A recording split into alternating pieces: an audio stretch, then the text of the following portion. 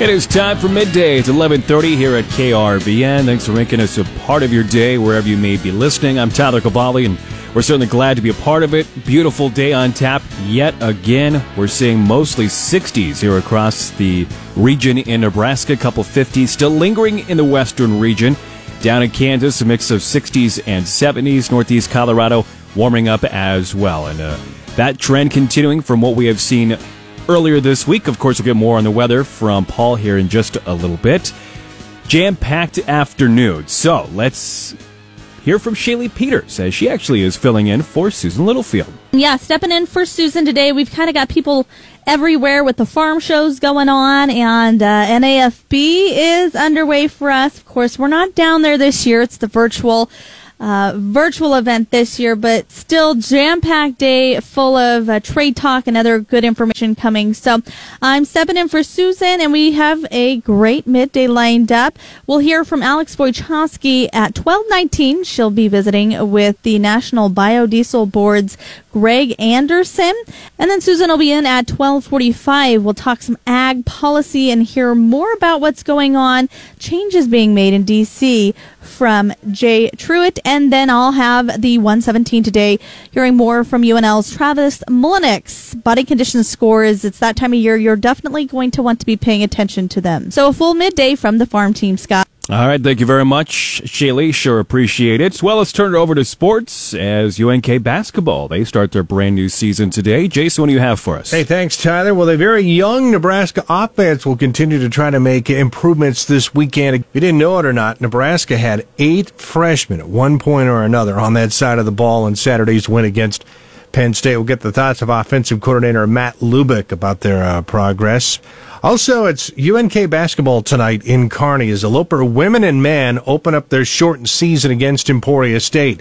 Women's game at 5:30, men's game at 7:30. We will have both of those games for you tonight on 93.1 The River and on 106.9 FM in and around Kearney. Now, keep in mind, no fans will be allowed at the games. The only fans that will be allowed there are immediate family members of the coaches and the players. We're finally starting to learn more about the Nebraska men's basketball schedule. The Huskers have a tough slate in conference action. Of their 20 scheduled games, 10 of those will be against teams ranked in the top 25 in the AP preseason top 25 poll. And they are looking seriously at delaying the winter sports season in Kansas. The final vote will happen early next week, but it looks like they are headed in that direction. Basketball season would be just 13 games, and they wouldn't start games up until the middle of January. We'll see if eventually that spills over on into the decisions made by the NSAA in Nebraska. All of that and much more is coming up on sports. All right, thank you very much, Jason. Sure appreciate it. Let's turn it over to Dave Schroeder as he is stepping in for Bob Brogan and previewing the business report today. Stocks, how are they doing so far? Well, stocks were lower in early trading this morning as mounting coronavirus infections and evidence of the damage being caused to people's livelihoods rolls in. The number of Americans seeking unemployment aid rose last week for the first time in 5 weeks. That's the latest sign that a resurgence in virus infections is leading employers to cut jobs. So some interesting developments there. Okay, very good. We look forward to all of that and more coming up on midday here, coming up in the next hour to 2 hours or so. But it's time now. Let's turn it over to Clay Patton. It is time for a regional ag weather update brought to you by Holdridge Irrigation. Here's Paul Perkins. With your ag weather, I'm Paul Perkins. After a very mild day today, temperatures tomorrow will be in the 50s with north winds and cloud cover on the increase just ahead of low pressure. Changes are on the way for our weekend with chances for rain and some snow mixed in. Forecast models now trending the area of low pressure a lot farther to the south. As a result, precipitation chances now expected to be lower for tomorrow night into Saturday night. Any precipitation expected to fall as mostly rain, but there could be some snow mixed in. Little to no snow accumulation is expected. The average for total precipitation also predicted to be lower.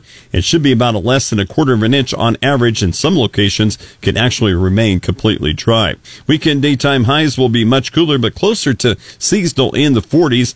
Winter weather impacts will be minimal with another system as we head towards Monday night into Tuesday. For Wednesday through the Thanksgiving holiday weekend, we are looking at mostly dry conditions with near to above normal temperatures. The milder temperatures verify for even longer in the long-term forecast. Warmer than normal temperatures remain likely for Nebraska and Kansas. Tuesday through the first 2 days of December, a mainly dry outlook of below normal precipitation is predicted from Tuesday through December 2nd for both Nebraska and Kansas. In the latest regional drought monitor, all of Nebraska continues to be at some level of dryness. North central Nebraska, the least dry, with abnormal dryness. Much of the state remains in moderate to severe drought. Nearly all of the panhandle continues to be the driest with extreme drought. Kansas dropped 5 percentage points to 12% drought-free, with counties along the Oklahoma border from Ashland to the southeast corner not experiencing any dryness. Most of Kansas abnormally dry to a moderate drought. Smith Center to the northwest corner and Kansas counties along the Colorado border remained in severe to extreme drought. 74% of the state of Colorado is in extreme to exceptional drought. Key weather factors driving the markets include timely rain falling in central Brazil and a promising forecast for rain in central Argentina. Most of the Midwest will remain dry through the end of the week, conditions that will favor the final stage of harvest. Moderate rain is in store for the south and east Midwest over the weekend. The southern plains will continue with windy and dry weather the next couple of days, adding more stress to winter wheat, something that will be watched. Periods of rain this weekend with the focus in the central and south central areas of the southern plains. In crop areas of Brazil, useful and needed rain developed yesterday through early today with moderate to locally heavy amounts. Coverage included Mato Grosso, the largest soybean crop production state. Additional rain is predicted 7 days from now that will be useful for crop development. Argentina expects light to moderate rain the next 7 days. Something that will be watched is coverage that is forecast to expand to include most all central crop areas of Argentina. Dryness a high concern in central Argentina, especially with the well-established La Nina. I'm Paul Perkins. That's a check of your ag weather.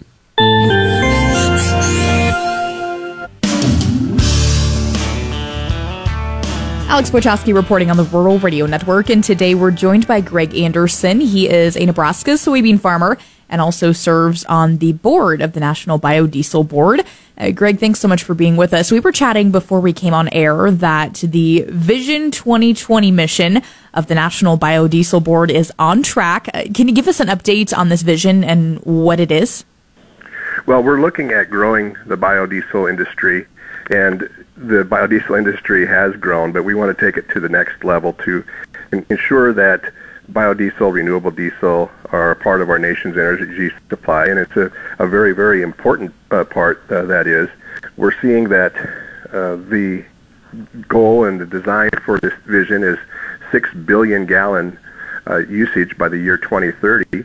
That's only 10 years away, and yet we see that we have the feedstock to do that. We have the infrastructure and production plants capacity to do that, as well as the market demanding this fuel, not only on both coasts, but growing markets here in the Midwest. So, Greg, biodiesel doesn't necessarily follow the trends of ethanol, but provide us an update of what you're seeing in biodiesel trends as we sit right now. Well, we've seen a coronavirus impact on the biodiesel industry to some extent. However, the loss of demand simply isn't quite as much there as it was for gasoline. In these continuing months, biodiesel and renewable diesel production has remained very steady. In fact, numbers are consistent with the same months from a year ago. So that strength in volume, even when overall diesel demand is down just a bit, likely driven by growing state policies, because we have a lot of state policies across the country that result in a preference and even incentivize low-carbon transportation fuels like biodiesel and renewable diesel. And, our industry uses a wide variety of feedstocks. We saw that cooking oil supplies have been reduced due to shelter-in-place orders nationwide. With that, that shows a diversity of biodiesel, renewable diesel. It shows the strength and the reach that we have it. No matter if we face some headwinds, we can still supply this fuel across the country in a very, efficient and effective, economical manner. Absolutely. You're talking about those uncertainties, the ups and downs and everything, but overall, like you said, it's pretty good news for farmers when we're seeing steady production in the biodiesel world? Well, definitely. I think about the strongest talking point that farmers can really relate to is that the demand for soybean oil in the past 10 years has grown 300% for biodiesel. We have now a market that is commanding large amounts of soybean oil, which we have grow every year large amounts of soybean oil that need a market. Last year, producers used about 8 billion pounds of soybean oil for biodiesel and renewable diesel. And as our industry will strive to meet that 6 billion gallon goal by 2030, there's going to be continued dependence on farmers to supply that 6 billion gallon industry in 2030 is going to need 3 times the amount of soybean oil each year, about 18 billion pounds, a little over two and a half times what we're using now. So that's a lot of opportunity. Absolutely. All right. Thanks as always for the insight, Greg. That again is Greg Anderson joining us. He is a board member on the Nebraska Biodiesel Board, also a soybean farmer from Nebraska. Broadcasting from the Nebraska Soybean Board News Desk, which is brought to you in part by Nebraska soybean farmers and their checkoff. You're listening to the Rural Radio Network.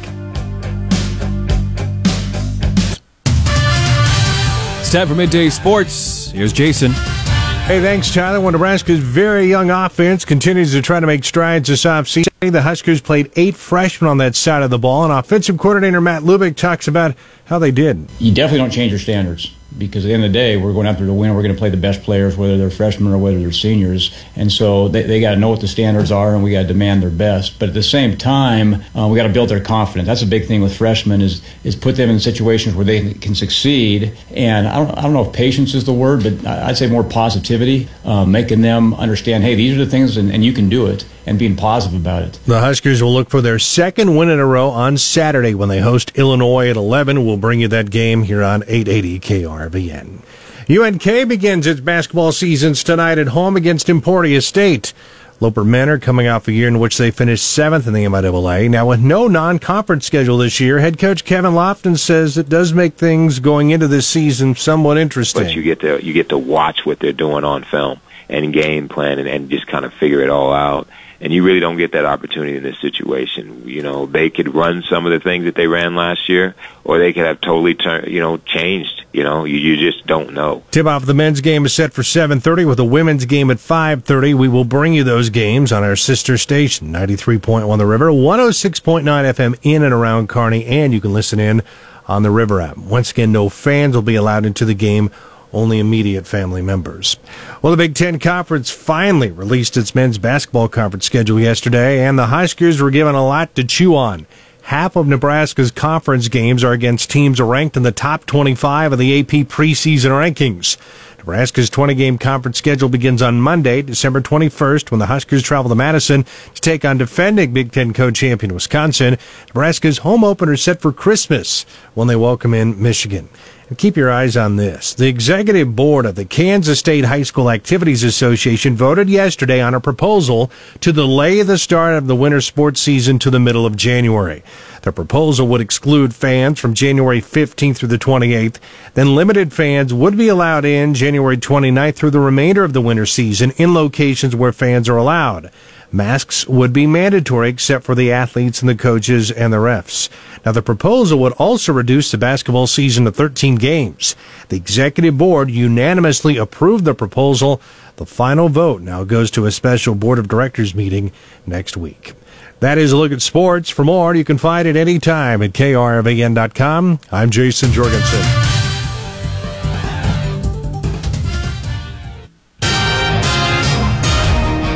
Time for Midday News. Ellen Simmons has stepped in, and, well, Ellen, things are a little busy right now, especially with COVID. It seems like that's just going crazy right now in the region.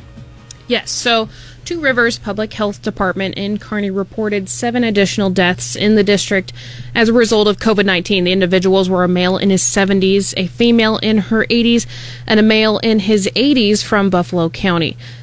Also, a male in his 70s from Phelps County, 2 males in their 80s, and a male in his 90s from Dawson County.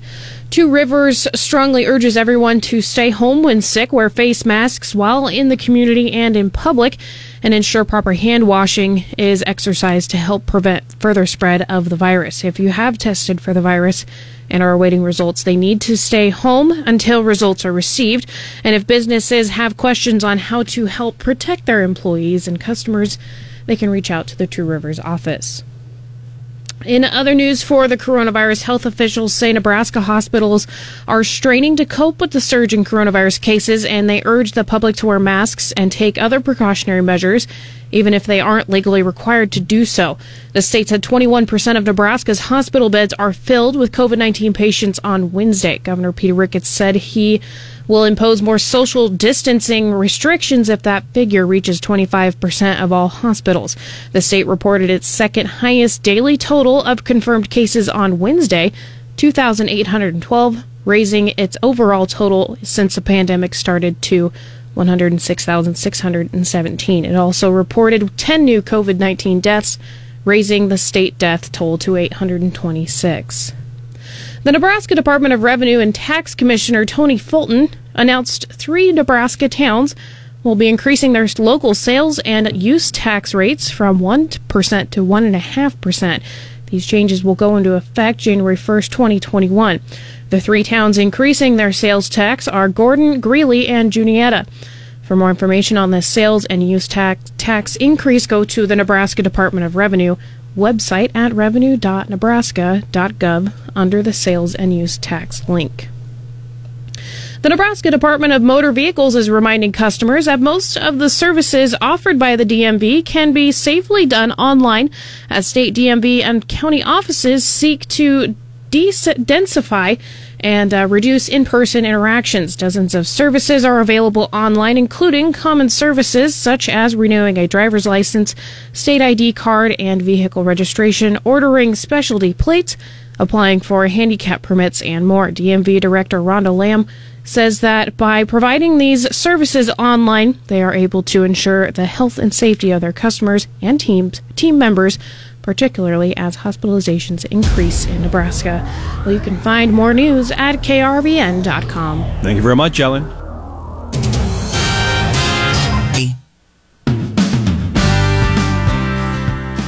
So how is ag policy going to look into this next administration?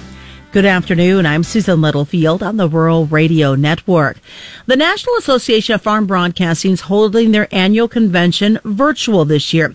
One of our speakers yesterday was Jay Truitt. He is the owner of the consulting firm Policy Solutions, LLC, as he talks about the policy and the field change we're going to have when it comes to agriculture. And with some key leadership changes in agriculture, that brings up some concerns as well.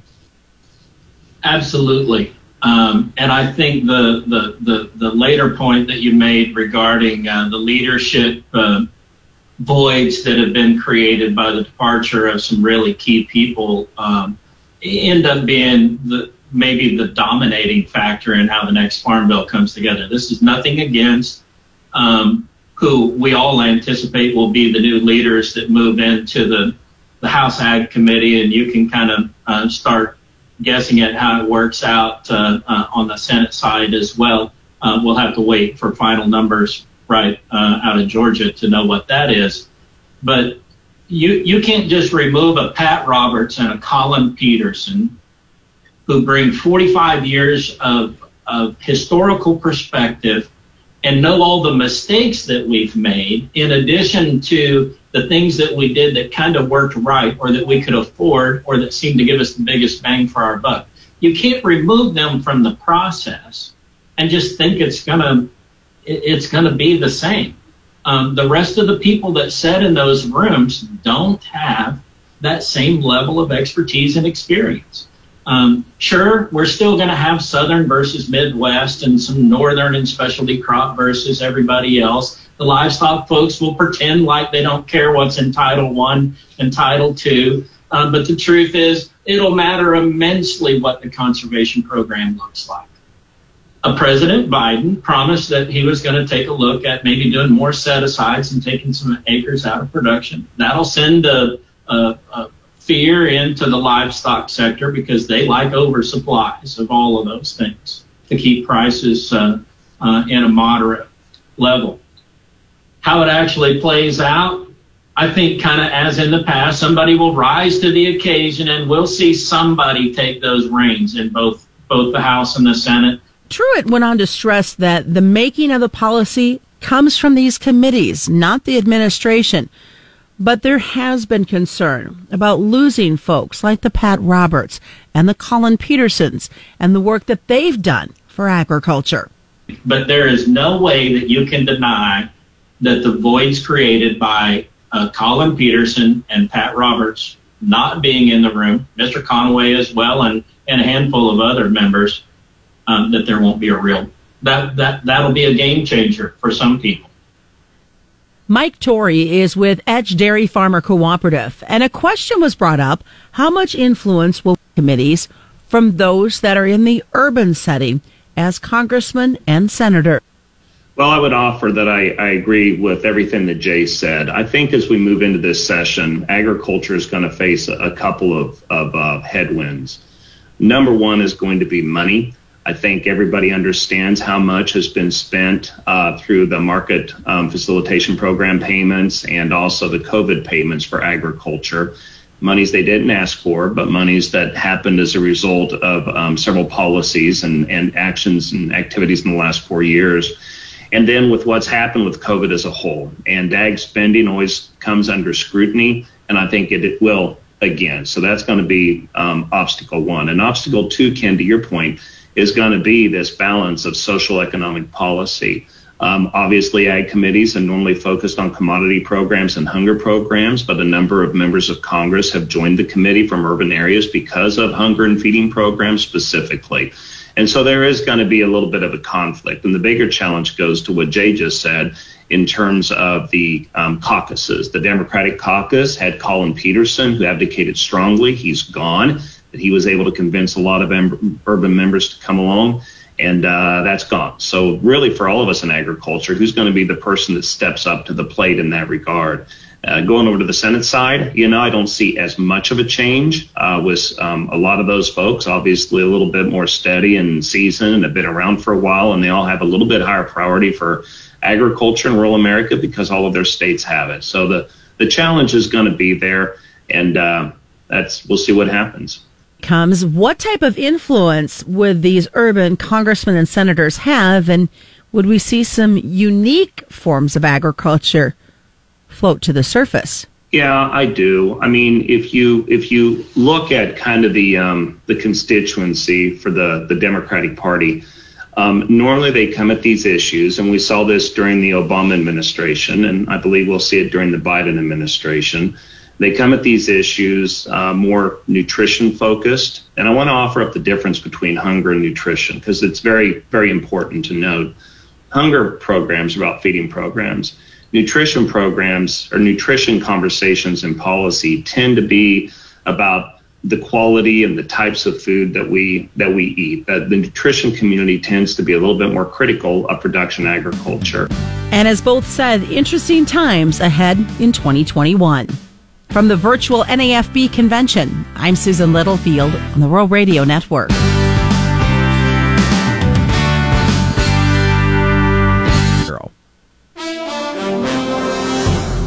Well, stocks were trading lower earlier today on Wall Street as mounting coronavirus infections and evidence of the damage being caused to people's lives rolls in. The number of Americans seeking unemployment aid rose last week for the first time in 5 weeks. The latest sign that a resurgence in virus infections is leading employers to cut jobs. The modest recovery in the U.S. economy is increasingly at risk. Newly confirmed daily infections in the country have jumped 80% over the past 2 weeks, leading to greater restrictions on businesses, social gatherings, and kids going to school. Meanwhile, as we mentioned earlier, the number of employment aid rose last week to 742,000. That's the first increase in 5 weeks, and, of course, the sign that the viral outbreak is likely slowing the economy. The Labor Department showed the applications for benefits rose from 711,000 in the previous week. Claims had soared to 6.9 million in March when the pandemic first intensified. Before the pandemic, applications typically hovered around 225,000 a week. The economy's modest recovery is increasingly at risk, with newly confirmed daily infections in the U.S. having exploded 80% over the past 2 weeks to the highest levels on record. Chinese President Xi Jinping has spurned suggestions that his country might separate itself from the U.S. and other trading partners amid tension with Washington and Europe over technology and security.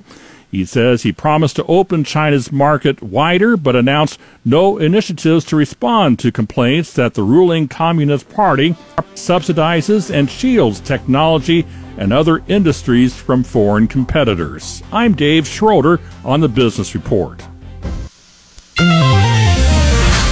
Taking a closer look at body condition scoring. I'm Shaylee Peters, joining you back on the Rural Radio Network, and we're going to hear today from Dr. Travis Mullinex with the West Central Research and Extension Center.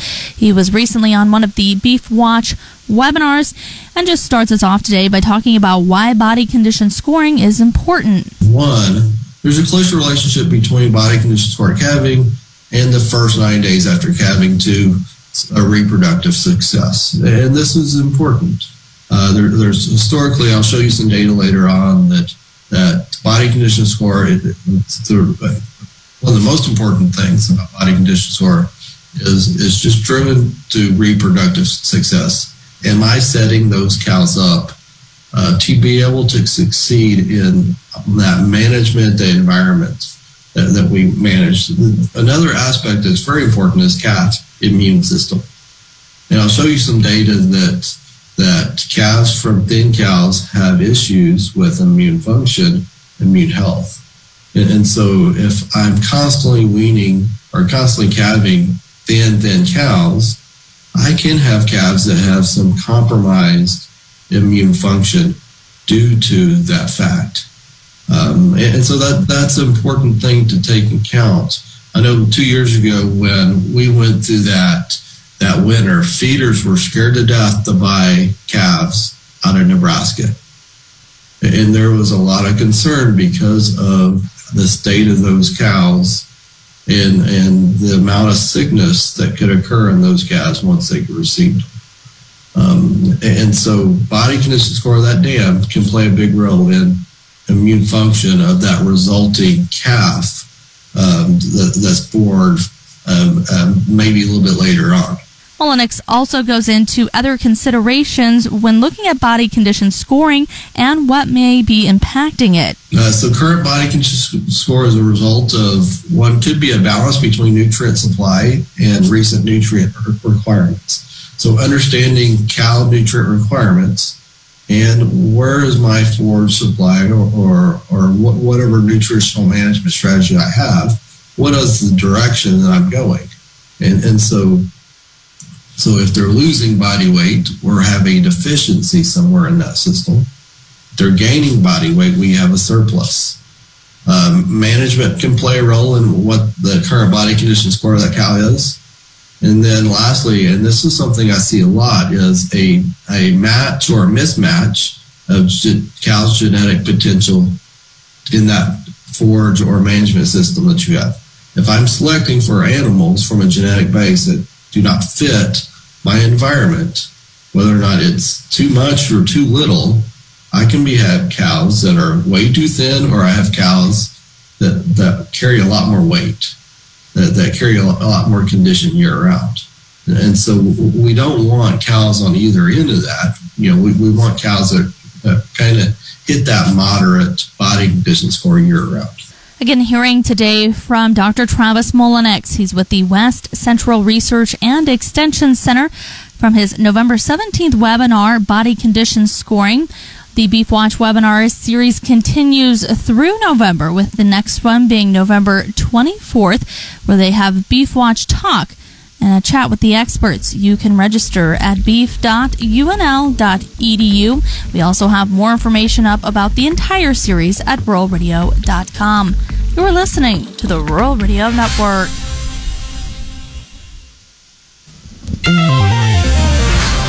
Clay Patton on the Rural Radio Network as we talk with John Payne, Senior Marketing Analyst with Daniels Ag Marketing in Chicago, publisher of the newsletter This Week in Grain.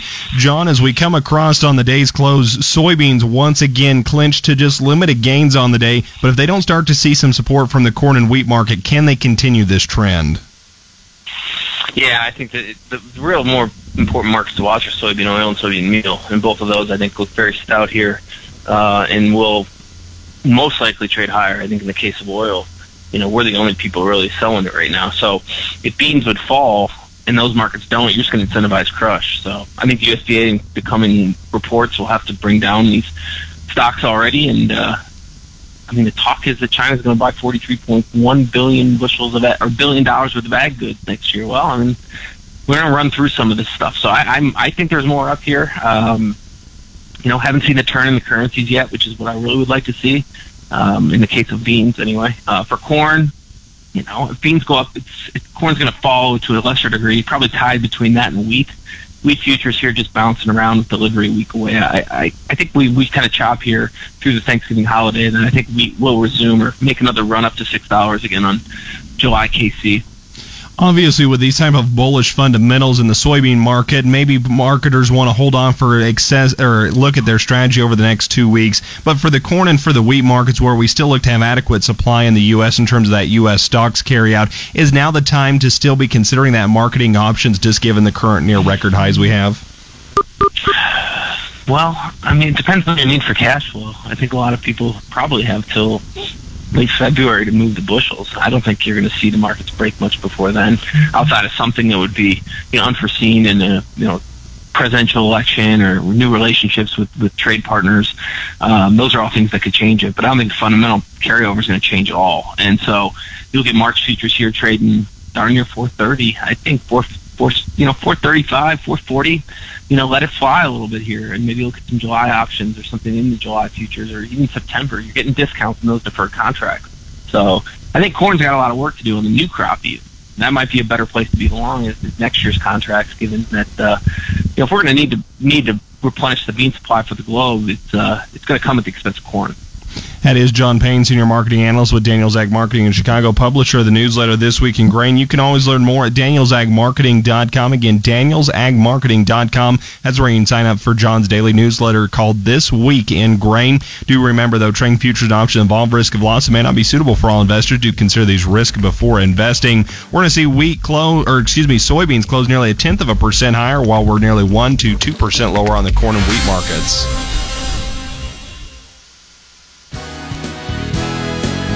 Thank you very much, Clay. That'll wrap up this Thursday edition of Midday. You can listen to our Midday podcast, sponsored by Devaney Motors, on any Android or Apple device, or, of course, at krvn.com.